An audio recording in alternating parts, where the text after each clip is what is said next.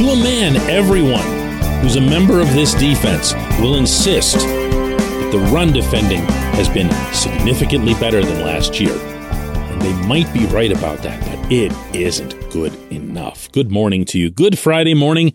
I'm Dan Kovacevic of DK Pittsburgh Sports. This is Daily Shot of Steelers. It comes your way bright and early every weekday. If you're into hockey and or baseball, I also offer daily shots of Penguins and Pirates that I hope you'll check out. The Falcons run the ball like crazy. And yeah, I know no one cares about the Falcons. The Falcons might have the lowest level of actual raw talent of any team in football. And I'm not even saying that in a mean way, because I think they've actually done quite a bit with what they've got, thanks to some smart coaching by Arthur Smith and some opportune plays that they've made over the course of the year. They're 5-7. They have a couple of nice wins in there. They probably should have been, and were expected by a lot of people to be, like one of those 1-16 type teams. And instead, they found a way to be competitive. How? Through volume rushing. Through running the ball all the bleeping time, and by using four different guys to make that happen. One of them, the notable return man, Cordarrelle Patterson, he's actually been their main running back, even though it's not really something that's been on his resume. Marcus Mariota, the quarterback, has 421 rushing yards. He's always been mobile, but now he's actually being used as kind of a de facto running back, along with rookie Caleb Huntley, along with another rookie, Tyler Algier. It's been kind of an experiment. It's been something that people around football have been watching and to an extent appreciating. The Steelers have to stop this Sunday in Atlanta. To me, that represents, well, first off, it represents a challenge. Here's Teryl Austin yesterday after the Steelers practice. So you're going to have to be ready for it. They're going to move. They're going to make you adjust. They're going to make you communicate on defense. But eventually, they line up and they're going to be in a formation that we know what it is. We're just going to have to play from there. But they're going to make you adjust pre-snap. They're not going to allow you to just line up and go, wait, this is what we got. This is what we're calling. This is what we're doing. So they're going to make you work that way. Yeah, there's that too. They don't just line up and say they're going to blow through you, because, to repeat, they don't have that kind of talent. What they're trying to do is outsmart you, outshift you, and eventually just wear you down because you get so tired of defending the run. And as I sit here right now, I've not got a ton of faith that this group's going to get that done Sunday. What can you expect at Point Park University in downtown Pittsburgh? Respect, rigor, relevance. That's the Point Park pledge. You'll be treated with respect while being challenged and supported academically to graduate with career-ready, relevant skills. Visit pointpark.edu to learn more. It's better. The run defense is better, okay? There's not anyone who could make an argument to the contrary, but that's also damning these guys with faint praise when you consider that the Steelers were the absolute worst at defending the run the last 2 years. You could blame that on injuries. You could blame that on whatever it is you happen to choose. Facts are facts. 32 means 32. The Steelers currently are ranked 6th in defending the run. They average just a hair over 100 yards per game given up. And that's a significant jump. I feel stupid even pointing that out. It's 26 spots up the ladder.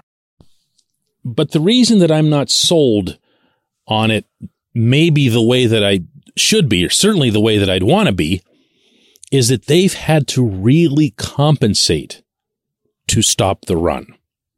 Think of it this way. How many times did you see the team blitz while TJ was out? How many times have you seen the team blitz even since he's been back? Why haven't they done that? Simple. You blitz, you overrun the running back, you give up yards. So the entire scheme that was set up for Monday night in Indianapolis was aimed at stopping Jonathan Taylor. They thought they would just get to Matt Ryan through, simple osmosis. Matt Ryan's old, can't move, and we've got TJ Watt and Alex Highsmith, and they're just going to get after it. Well, they tried. They over pursued at times. TJ's still not himself. I think that couldn't be any more obvious at this point. I say that respectfully because he's coming off a serious injury. And there was almost no pressure up the middle from Cam Hayward, from Tyson Alualu, from pretty much anybody. Part of that was because Indianapolis has a very good interior offensive line, and part of that was just because they just, it's just not happening. It's just not happening. So what they do is they go into a kind of the equivalent of a prevent defense for stopping the run. Safeties are closer to the line of scrimmage. Terrell Edmonds gets really involved. Minkah Fitzpatrick was up there too. And you'd better believe if Robert Spillane hadn't been held out because of his recurring back injury, he would have been a big part of it too. But guess who else was involved and led the team in tackles with 10? Yeah, it was Devin Bush, of all people. They did a job on Jonathan Taylor. Kind of. He still ran 20 times for 96 yards. He still blew right through the middle when he ran. And it just wasn't the kind of thing that convinces you that this is some sort of stout run-stopping team. Now, I probably should mention here as well that Miles Jack's been out, and Miles Jack, by the way, was held out of practice again yesterday, downgraded from limited participant to did not participate at all because of this knee injury that doesn't seem to be going away with him, contrary to what he keeps telling me, that he's fine and he's going to play. But to look at the Steelers' rankings and their ascent in the rankings in isolation and say, here it is, they're back. This is the defense that we've come to expect. No, not yet. When we come back, it'll be J1Q time.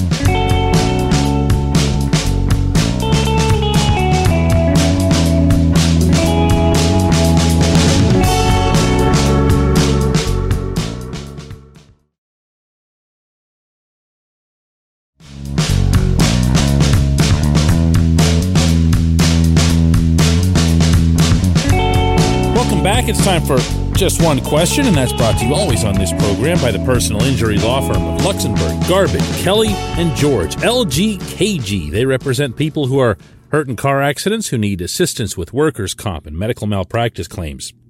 The attorneys at LGKG have been designated super lawyers, capital S, capital L, for the past 15 years. And yes, that is a real thing. The super lawyer designation is reserved for the top 5% of all attorneys in Pennsylvania. Learn more about them at lgkg.com or by calling 888-842-5454.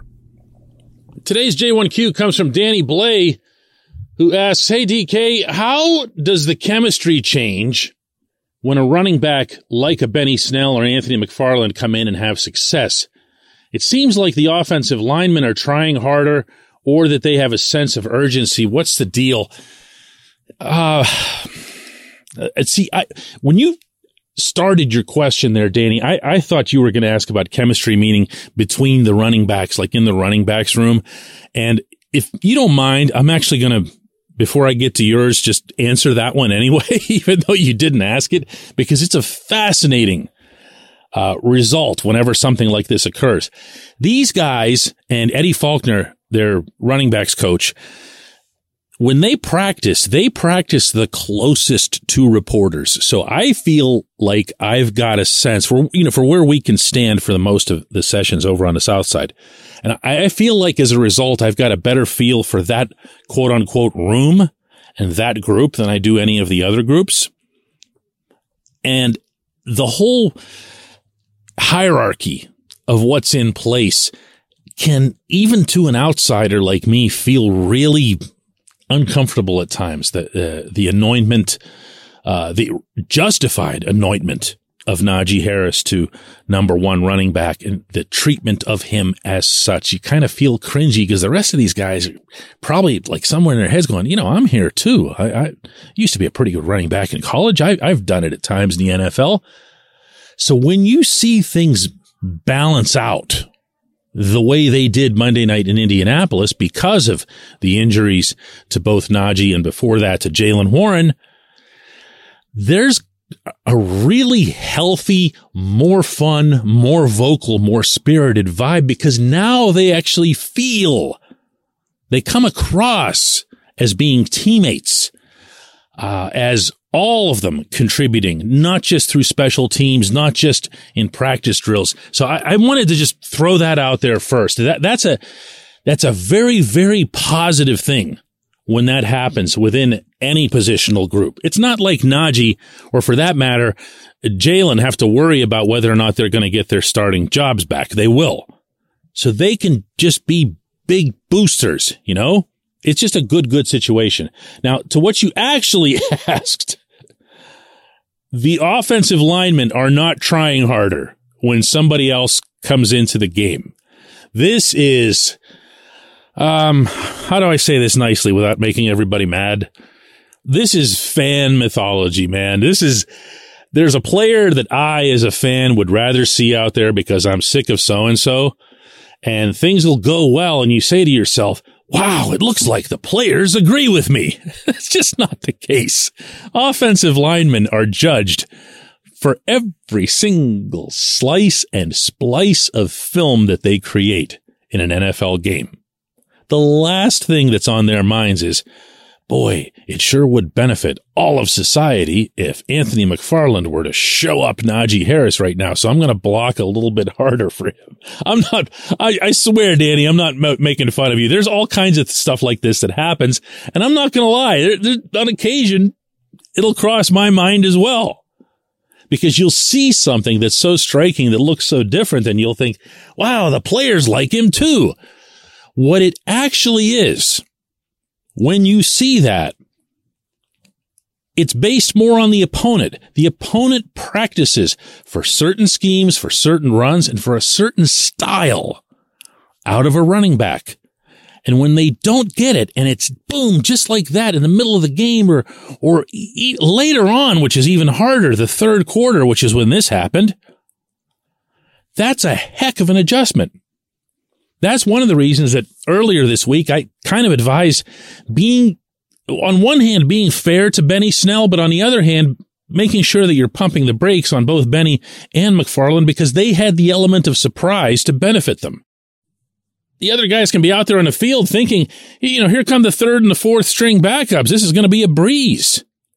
And they don't necessarily pump themselves up the way they would to face, Jonathan Taylor or someone like that. It's very, very different. I can promise you that this week, the Falcons, who are not at all good defensively, will be keying in on everything that Jaylen Warren does and how Jaylen Warren does it. They will be rightly expecting him to be RB1. From there, they'll devote a certain amount of attention to Benny and to Anthony, and then that's it. But if Najee Harris were to come out in the third quarter, out of nowhere, I know that's impossible, but just go with it. And they did have no answer for him. It would just be a totally different look, mostly because of the preparation on the other side. I appreciate the question. I appreciate everyone who asks questions on this show. We're not always going to see eye to eye. I will try always to be respectful of what it is that you ask. I'm flying down to Atlanta tomorrow to cover Steelers versus Falcons on Sunday. We will have another one of these here daily shot of Steelers things first thing Monday.